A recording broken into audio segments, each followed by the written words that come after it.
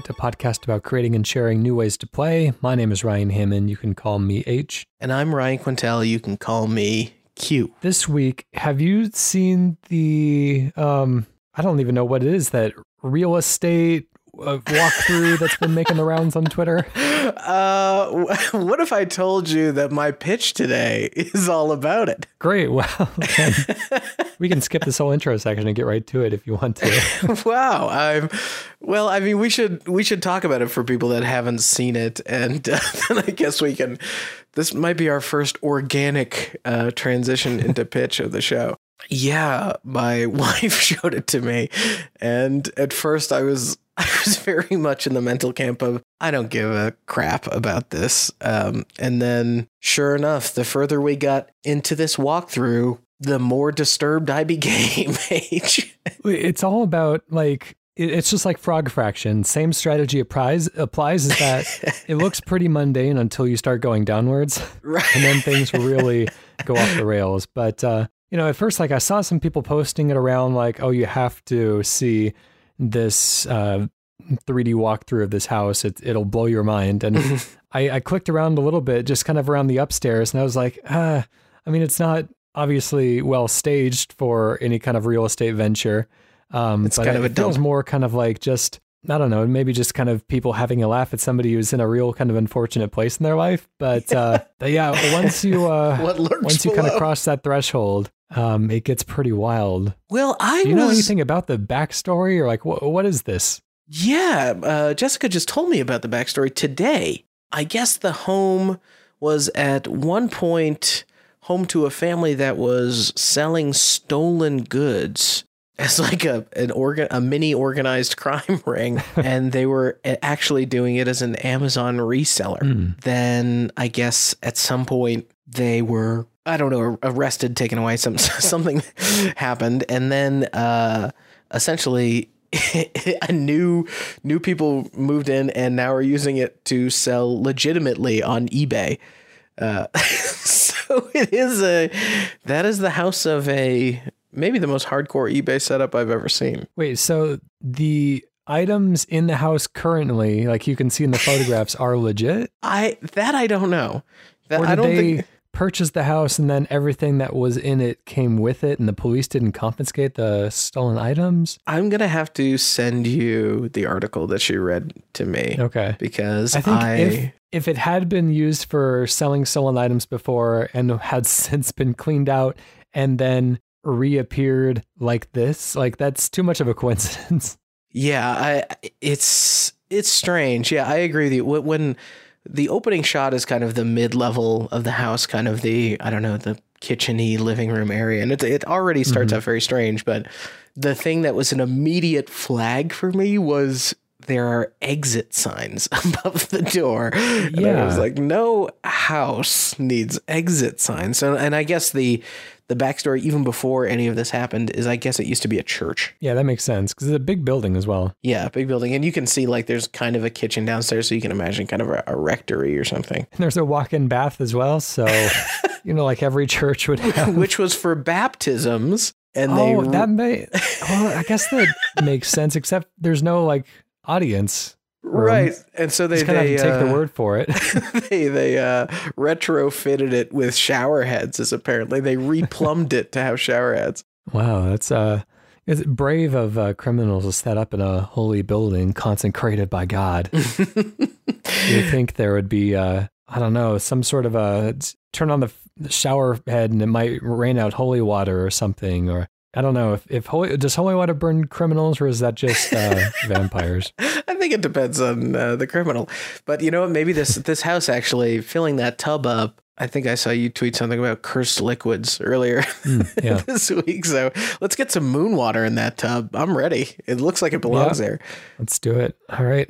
Well, let's. I guess that takes us into our initial pitch. What are you, how are you adapting this strange oddity of life? So I couldn't help but, as we kind of, I got a tour of this place, I couldn't help but think of it as a really fun type of smash up of sort of Gone Home and almost like Hidden Folks, where, a scavenger hunt but in incredibly insane hoarder-esque type of places, or places where just everything feels completely inappropriate. There's so many video games, right, where so many of these assets are generated, and they're generated for all these different types of environments. So I think you could very easily, with maybe even pre-existing development assets, create quite upsetting environments like 800 or 8800 Blue Lick Road in Louisville, Kentucky. Mm-hmm. So I just wanted to ideate with you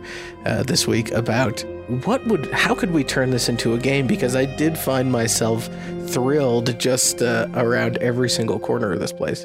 All right, let's go ahead and start the clock there then. Gosh, there's I don't know, there's a lot of questions here. So I think one of the things that makes this home seem so notable, kind of making the rounds on the internet, is obviously the just kind of sheer amount of stuff that's in there. And the fact that it is all explorable, and the fact that it's so kind of non-linear in the way that you walk through it.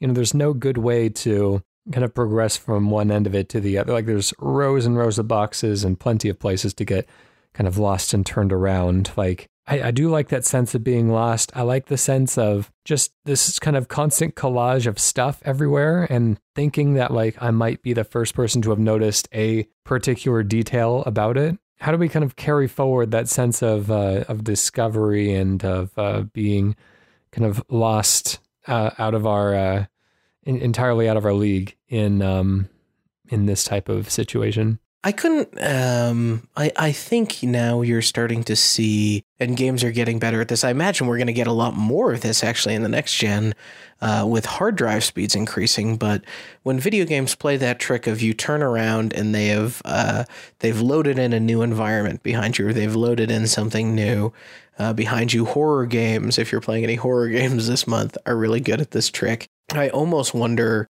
what if there's like kind of a never-ending Sisyphean scavenger hunt in different houses that you go into and are just become randomly generated? Because it feels at times, after taking enough turns, that house like does not have an end in some ways. Is there a way that we could, I guess, proceduralize that level of mess and disarray?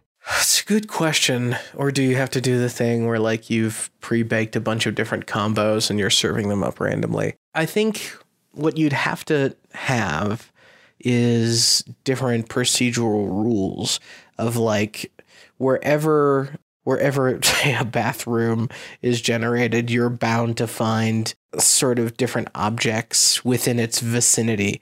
So as you explore these environments and you come across something of note, there's ways to understand, okay, objects that I'm looking for, or maybe objects I need to solve a puzzle, are going to kind of be around this space. I mean, it's almost like a Zelda dungeon, except there's too many items. It's hard to, I mean, this would be like the that's a Nightmare Nintendo quality pitch. This would be like a nightmare home for a point and click adventure, because there would just be too many things to use with everything else. Yeah, that's actually kind of interesting that you say that, because I imagine, so last night I played some Amnesia, The Dark Descent, which, believe it or not, I've never played before. Okay. There's kind of a moment where you kind of knock down or through a piece of wall. And I wonder, like, maybe as you travel deeper and deeper into these homes, and maybe there can be many different types of homes to do it, and then you have different sorts of cursed layouts, but as you get deeper into these homes, maybe you do discover things like if you can get to the garden section and find yourself a good chainsaw or something to knock down some walls, if you can really start to get surreal with it. There's an aspect of the game Home Flipper in here as well. I would love to play a game that is like one of those, it's kind of like Storage Unit Raiders, those reality shows they put on? Like, yeah, Storage Wars. You're just kind of in charge of selling things that you have acquired. Like that seems kind of like a fun challenge as well, like trying to pick through what you think might be valuable. I mean, in video games, it's so easy to sell things. There's not really any reason why you wouldn't just sell everything. But maybe if there was some sort of a incentive, disincentive to try to kind of make you look out for the highest quality items, then you can make some extra cash that way. Ooh, okay. Now we're starting to get into some gamification here. So what if we gave you a certain time limit or something that you could spend in the house in the same way that those like storage people have to just kind of, they open up the door and you have to look inside and decide whether or not you're going to bid on it. But I when you get down into the basement of this house, you see like 5 copies of a DVD nobody cares about, right? So I like the idea of you being able to sell anything in the house, but if you can collect multiple copies of it, there's like a bonus for the sales if you can sell a lot of the same thing, or if you can potentially collect sets of things. Like if you can find all 5 of these baseball cards, you're going to make $20,000 instead of, $1,000. Oh, yeah. Interesting. So I'd imagine that, it becomes harder and harder to sell sets of things the more that you sell, because there are fewer and fewer people that are looking for them. Yeah. You could try to kind of set yourself up for success down the line by selling like the first book or movie in a series for a cheap price. So you at least get people watching one and hopefully moving on to number 2, which you're going to sell back for a higher price. It's also, as we're like smashing games into this, there's almost an creepy element of Moonlighter in this, where can you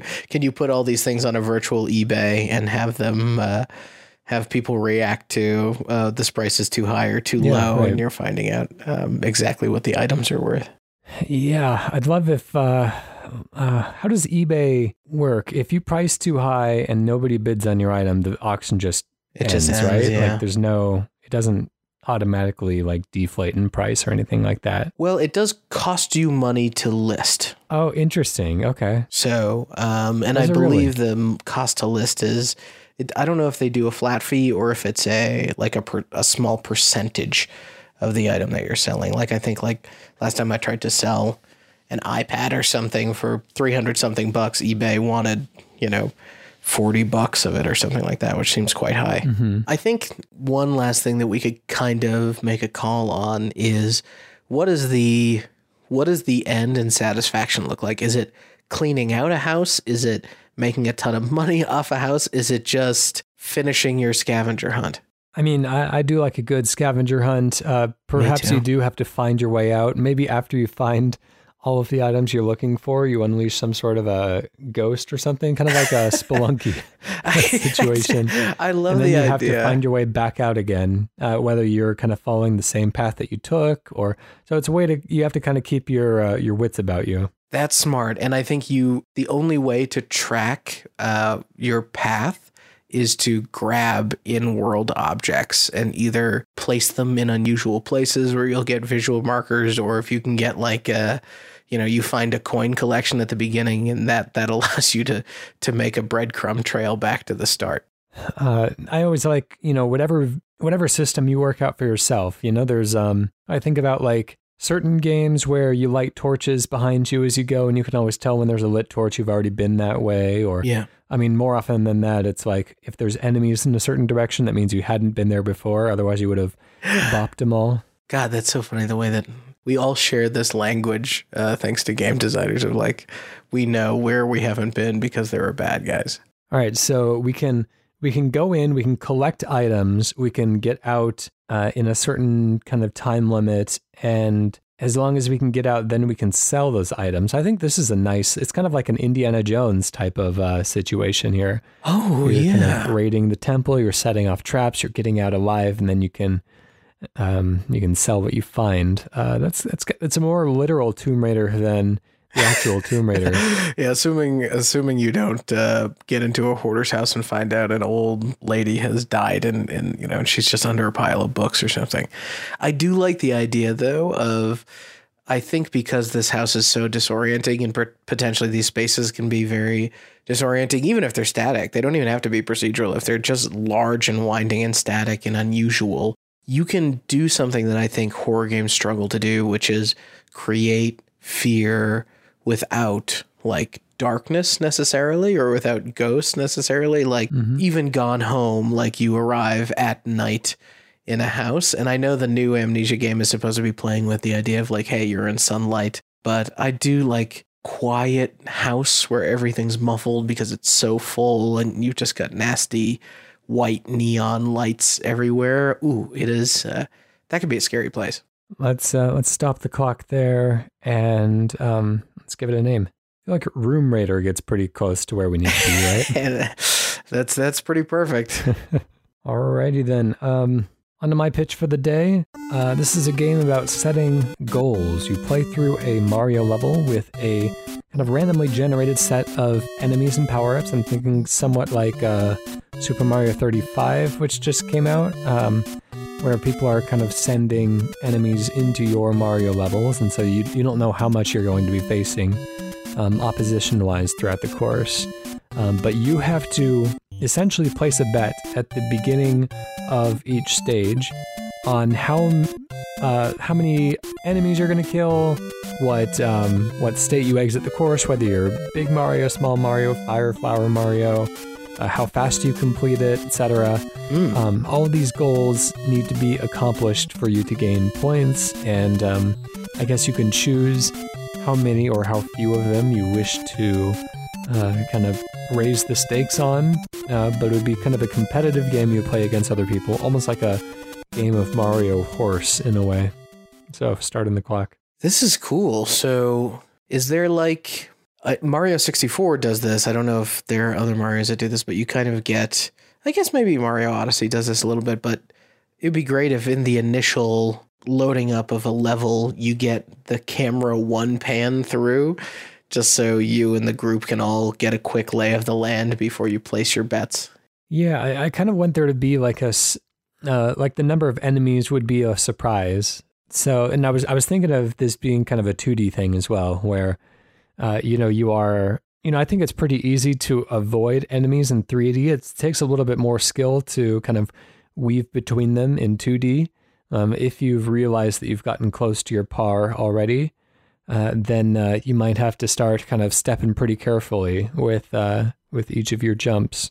Right. Yeah. I mean, the density is not necessarily there in the 3D spaces. Although maybe it could be. Maybe that would be in and of itself an interesting new thing of the enemies just suddenly start spawning in very close to you or uncomfortably close to you. Be like a crowd surfing type of situation. Mario crowd surfing would be a disaster.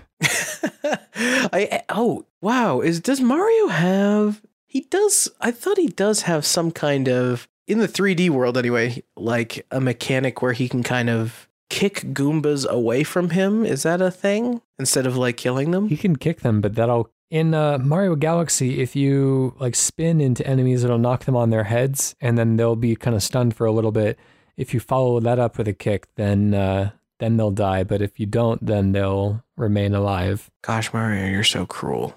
Okay, well, let's set it back in 2D. We just had Mario 35. Maybe we move up a generation or something and do this. Well, how do you feel about the Super Mario motif in this thing? About the Super Mario motif? Just like using the Super Mario potentially as our 2D palette to paint with, because I'm thinking about... That's what we're talking about, right? Oh, okay. I thought you were pitching... I specifically mean like Super Mario World. Oh, okay. Okay. It's the whole series of Super Mario. It's like, yeah, I know about Super Mario, Ryan. I know about Super Mario. No, so I'm thinking about like in Super Mario World, some of the mechanics of, sliding down on your butt and knocking out multiple Koopas along the way. But there's a moment in Super Mario World where don't know if it's random or not, because I think maybe I could crack it reliably as a kid. But going back and playing it, I feel like I've lost my magic touch. When you go into those tunnel rooms and there's multiple rows of the 3 question mark blocks. Do you know what I'm talking about? It's a very specific thing here. Blocks where you can kind of choose to go on the bottom row or kind of walk on top of those and hit more blocks on top. Yeah, exactly. So there's like 4 kind of rows, and in each row there are 3 question mark blocks, and you have to hit them in the right order, and they will give you this an kind of extra bonus life. After the level. Yeah. So I love the idea of having levels interspliced with that sort of thing to to create power-ups and stuff that are bouncing all around, and potentially you only want one of them. Like, imagine placing a bet that you were going to end the level with firepower or something like that, and having to dodge every mushroom in sight. Yeah, I think that could be fun. And for each kind of question block you hit, like 3 power-ups of different types come kind of shooting out the top, and you have to be kind of real careful about which ones you touch and which ones you avoid. Yeah, I think there's a lot of fun to be had there. I do. I think what's great about some of the, I guess maybe the original Mario had this as well, right? But Lakitu, whatever his name is, in the cloud.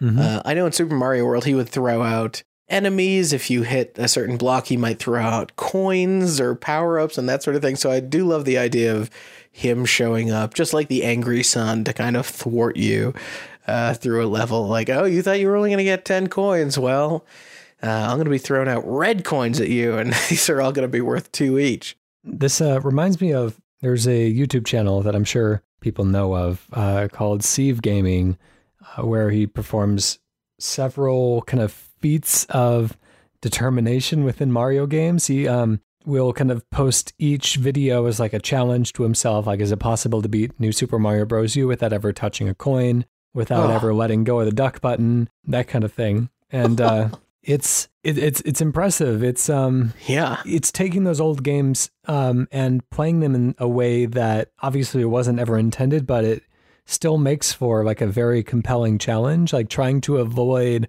all of the coins like they were enemies. Like that's a neat, it's kind of a way to get double duty out of some of the assets in the game.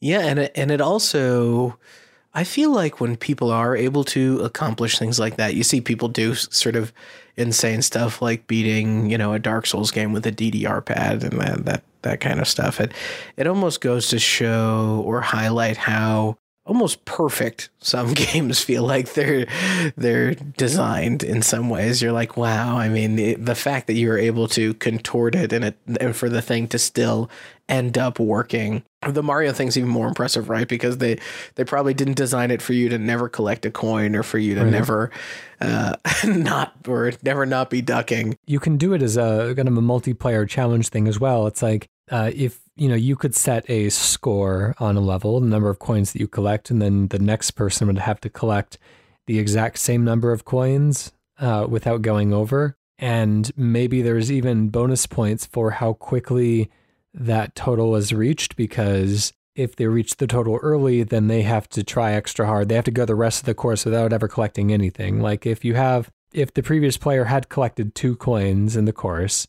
and you kind of waited until the final screen to collect those 2, then you were pretty safe at that point. You're not taking as much of a risk as if you step straight at the gate, collect the first 2 coins you saw, and then essentially did a no coin run for the rest of the map. That's interesting. That almost makes me, too, think about the way that Mario Maker kind of embraced a little bit of the multiplayer vibe. And like in the case of the Dark Souls, the person playing with a DDR pad, or the guy never collecting a single coin or never defeating a single enemy to beat a Mario, though that might be other than a Bowser to beat a Mario. I wonder if, adding in the way that the modern Mario, like New Super Mario Brothers U, Switch Plus, whatever, however many words get onto that, the way that having 2 people create this chaos, right, of bumping and moving all around. I wonder if having this be a multiplayer thing is potentially interesting, or if it's infuriating. This could just be kind of like a sub mode in Super Mario Maker as well. Like, I feel like there's I'm still a little bit disappointed by that sequel. Like, Super Mario Maker 2, like really so many more kind of interesting ways it could have taken this series, and it really didn't. That should have been the last 2D Mario that I ever really needed to engage with in many ways, and it's not. But we talked about placing bets, so I wonder if you do something a little bit more like a craps table, H, and you actually can wager coins, an amount of coins, on different outcomes, right? Of, I'm going to do this with enemies, I'm going to get this many coins, I'm going to do this, and this. And you put different coin amounts on there. you maybe start with 100 coins at the end. So this is complicated, but try and follow me through it. When you beat the level, you can kind of go bust, and going bust is actually the game over state. That's true. If you're you could be wagering lives almost. Yeah, exactly. And I was thinking more it's going to be wagering coins, and then when you run out of coins, you're done. But I do like the idea of wagering your lives. It kind of feels like it's stepping it up a notch. Although with Mario's, it could be suns or moons or stars or something like that as well. Let's move on from that and let's give it a name. Has any of the Mario spin-offs ever been like casino based or gambling based? I don't think so. I wonder if Nintendo Land even has any kind of Mario Party might have some kind of I think there are slot machine games in Mario Party at some point. I like the idea of this whole thing being casino themed and Mario in a tuxedo and going around to all the tables, and all the tables are just like different worlds and levels, but the map navigation is, Mario in a casino with a bunch of people smoking. This could be Italian roulette as well. Yeah. Mario Royale is not quite there. So that means something different. Yeah, in gaming anyway, right? Mm-hmm. Super Mario Brothers. It's all casinos refer to themselves as gaming too. I wonder if there's something there. I also feel like there's something with put it all on red for Mario. Bet on red. Red on red. In the red, is that a thing? Do you want to be, or do you want to be in the black? I think you want to be in the black. You want to be in the black, but I do like like Mario in the red, which could be his or you could say Mario in the black and he's in a tuxedo on the cover. Mario in the black. That's kind of funny. And then the sequel would be Mario back in black. That's right. That's fun. I like it. I think it's a fun enough image that we can kind of roll with there. Let's head over to the community, get a pitch from outside of the team. We have a pitch from Matt Parker today who says, I've got the name first and the idea. Name, you versus I. Idea? I don't know, maybe an RPG where the menus randomize or move around whilst you are trying to play. And having an antagonistic UI, there could be a command like hit self right next to hit enemy. I'll leave it to you guys. You're the pros. I'll have to have another drink. Cheers. So this is spelled out. You've like the letter U versus I. So an antagonistic UI. That's a good idea. Let's see what we can do with it. And for people who are not in the know, UI, user interface, which is kind of what Matt's talking about here. Or urethral infection. I'm sure there's lots of ways that we can. This makes me think of some of the mini games in the Yakuza series, especially when you are at the telephone clubs and you're trying to, seduce women over the phone. And there's like conversation prompts, like they'll say something in a conversation and then there will be 4 responses that you could give. And they all kind of bounce around the screen and you have to like zap the one that you want. But the one that is kind of like the proper conversation prompt is going to be smaller and kind of ducking behind the other responses, harder to hit without accidentally triggering one that makes you look like a giant jerk. Oh, that's interesting. I do like the idea of of mechanics where the UI somehow becomes a part of the world or the challenge that you're facing. Mm-hmm. Like the idea of selecting a command and then suddenly you're faced with almost a typing of the dead sort of scenario of having to, you can only attack if you can very quickly boggle, like, locate the word attack in this word puzzle or something like that. We had spoken pretty early on about a game in which the UI would be kind of integral to the mechanics of the game. Like I was thinking about a game where like a main character gets shot and you could save the character by turning blood off in the options menu. Oh yeah. That kind of thing. That ends up helping out. But like, what are ways that we could hide? I guess this also makes me think of Doki Doki Literature Club. Like there's a lot of stuff in options menus and even in the kind of game files within the game's folder that can have kind of tangible effects in the game world that the game can recognize. That's interesting. I'm trying to think about, like, you know, Matt talks about in this email here. He says, what if hit yourself becomes right next to hit the enemy? I do like the idea of, I think we've maybe all had a moment with a virtual assistant or a maybe even just a user interface that is heavily suggesting that you do something. Maybe it's one of those tutorial screens when you first log into a piece of software and they're like, hey, let me give you a tour. And you're like, I don't need you, you stupid thing. That is technically you being in conversation with the interface, right? And so I do like the idea of playing with the idea of an interface that really suggests that you do something. And the more you don't take its suggestions, the less it sort of likes you and participates with what you want. Yeah, so it could be, let's see.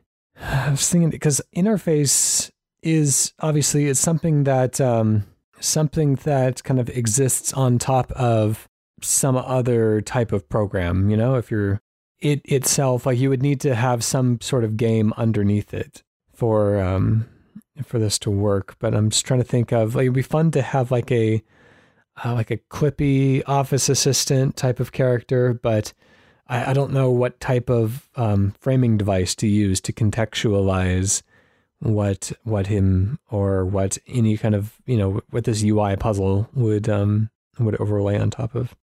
What if your UI was a little bit like a Tamagotchi pet? And every time you go into the menus, you know, it's the equivalent of in the way Monster Hunter wants you to sharpen your sword, right? Like imagine your interface, your menu system is a tool and it can get dull over time and you need to actually go in and care for this.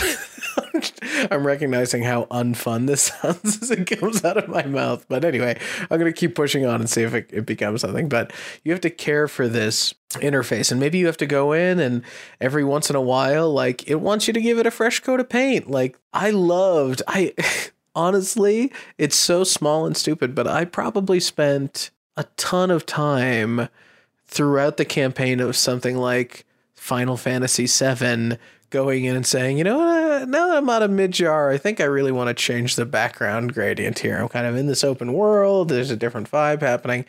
And so I would engage with all of that stuff so much. It would be kind of fun if every time you click something in the UI, it ends up kind of, you know, kind of chipping away at the paint or kind of dislodging the buttons.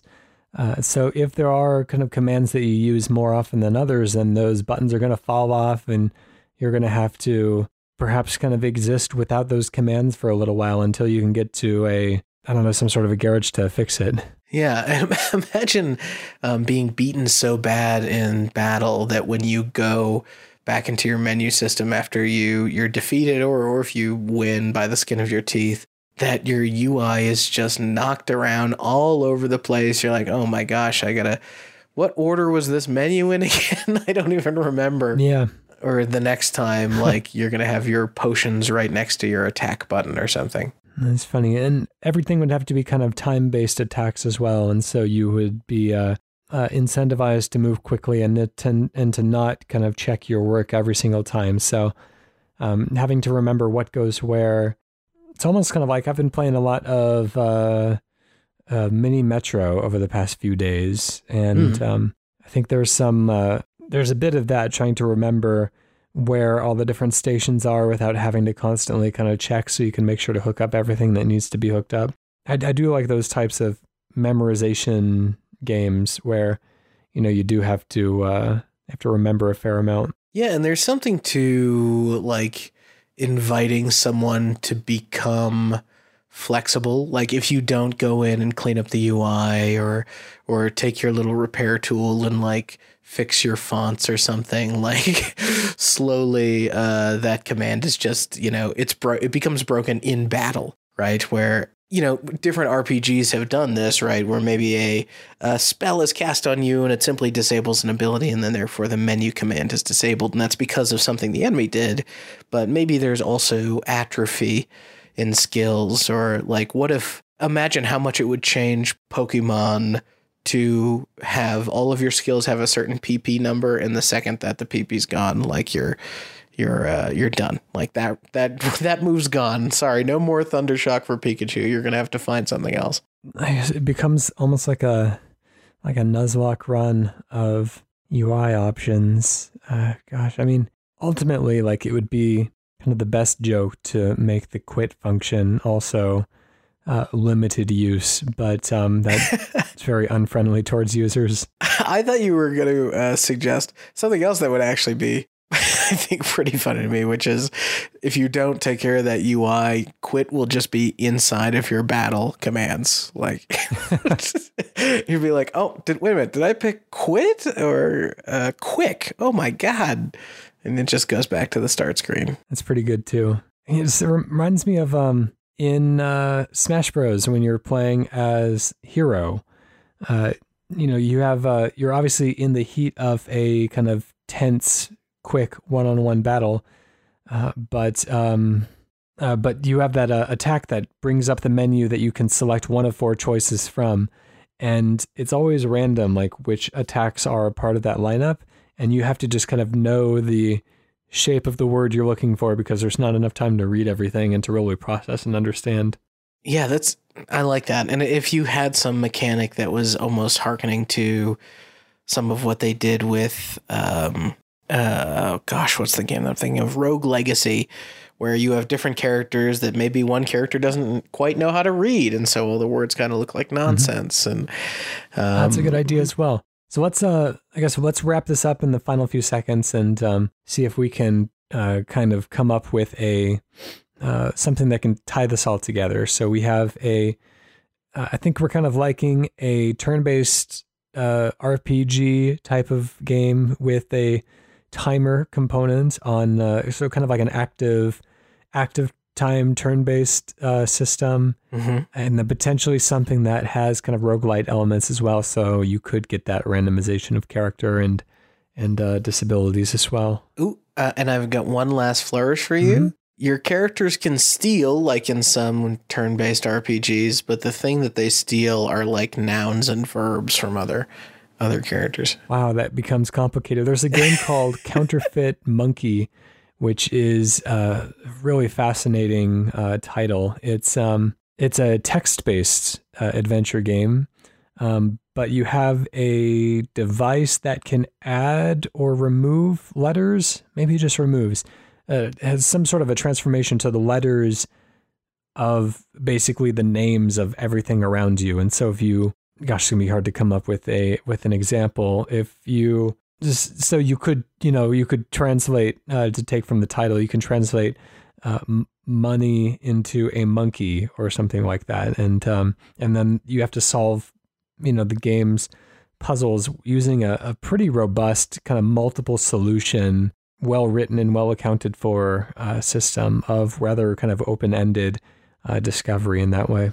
Huh. But anyways, that's some further reading for people who are interested in that. For now, let's, I guess we already have a name for this one. This is You versus I. You versus I. Thank you very much, Matt Parker, for sending that one in. If you would like to submit a video game pitch of your own, you can do so by going to playwrightcast.com/pitch. You can email us, playwrightcast@gmail.com, or you can tweet us at playwrightcast. Special thank you to Protodome for the use of our theme song, Hello World, off the album Blue Noise.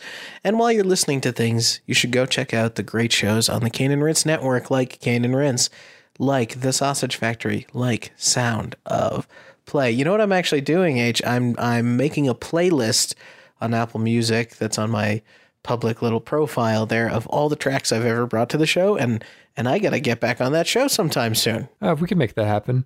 Yeah, do you know anyone? I'll put in a good word. Awesome. Anyways, let's close out with a redacted game. I think you are the one presenting today. I am. Okay. Today's redacted game. An open world with no rules, only redacted. Redacted is an ever-changing redacted game set in the redacted, catastrophic redacted has left your redacted overrun by redacted.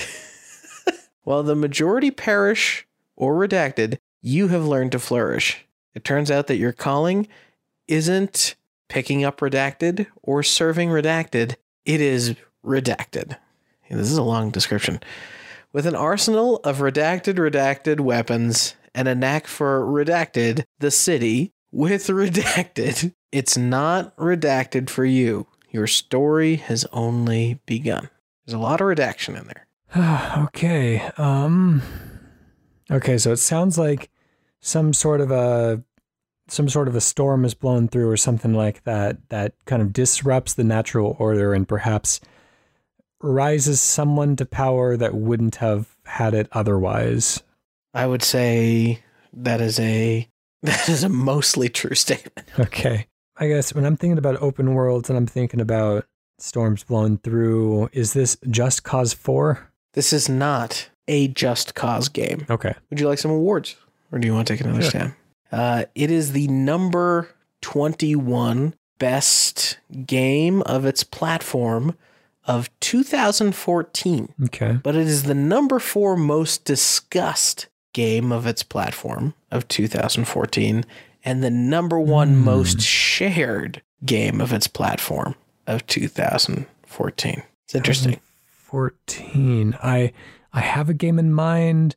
It might be 2014 might be too early for it though. Could you read maybe the description's really long. Could you read portions of it that might be you can skip bits that are just obviously set dressing? Yeah. Redacted is an ever-changing redacted game set in the redacted. I know that's not helpful, but maybe this one is.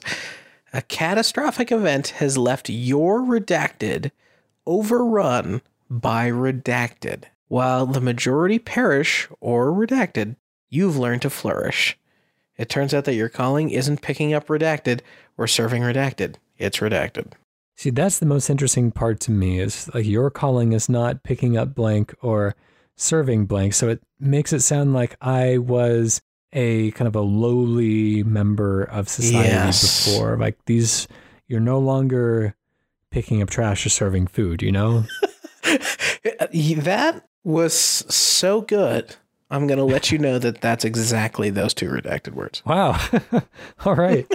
Oh gosh, I wish that helped a little bit more. I was debating whether or not to redact those, but I think in your with your timely chant that you deserve those words. Turns out your calling isn't picking up trash or serving food. It is redacted. Okay. Let's see what game. Okay, I'm going to guess again. It doesn't really fit the ever-changing aspect of it, but how about Sunset Overdrive? Ding, ding, ding, ding, ding, ding, ding. Hey. I thought there was some transformation in that city at some point. I think you could do like kind of like in Tony Hawk levels where you can do something that changes it like once. But I wouldn't really like call that necessarily ever changing. Well, yeah, I guess there's also like bases that you build up with like That's you spend some money on or whatever. The full description: in an open world with no rules, only riots. Don't ask me why I redacted that. Sunset Overdrive is an ever-changing open world game set in the not so distant future. A catastrophic event has left your city overrun by mutants. While the majority perish or transform, is one of those redacted words, you have learned to flourish. You're not going to pick up trash or serve food. Your calling is mutant destruction with an arsenal of, and I felt like I redacted these next two words because I felt like it was too descriptive, with an arsenal of kick-ass, overpowered weapons and a knack for traversing the city with hyper agility. It's not the end of days for you. Your story has only begun. Nice. I was thinking Mad Max as well, but that doesn't quite fit in with the whole serving food. Yeah. Although Max certainly doesn't. I thought the awards were actually really interesting on this, right? Because it's kind of 21 best Xbox game of the year. Okay, sure, I could see that. But I think Sunset Overdrive is just, I mean, gosh, it's Insomniac, right? It holds a special place in my heart for sure. Yeah, it's a cool game. It's one that I enjoyed my time with, but not enough to finish it. If that makes any sense. I think I kind of got probably 2/3 of the way through, and then I just kind of had enough. Yeah, totally. And it's one of those. That was kind of 2014 was sort of an era where it was becoming very, very common for most of these single-player games to tack on stuff afterwards with DLC and all these things, and I've never developed the habit of going back to a game to play DLC unless I really like Mortal Kombat. I did because I was like, I know 2 hours and I'll be out or whatever. Mm-hmm. But yeah, it makes me wish I was more into revisiting games for the expansion content that they made. Very cool. Well, that will do it for us this week. Thanks everyone for listening, and we'll catch you again next time. Bye.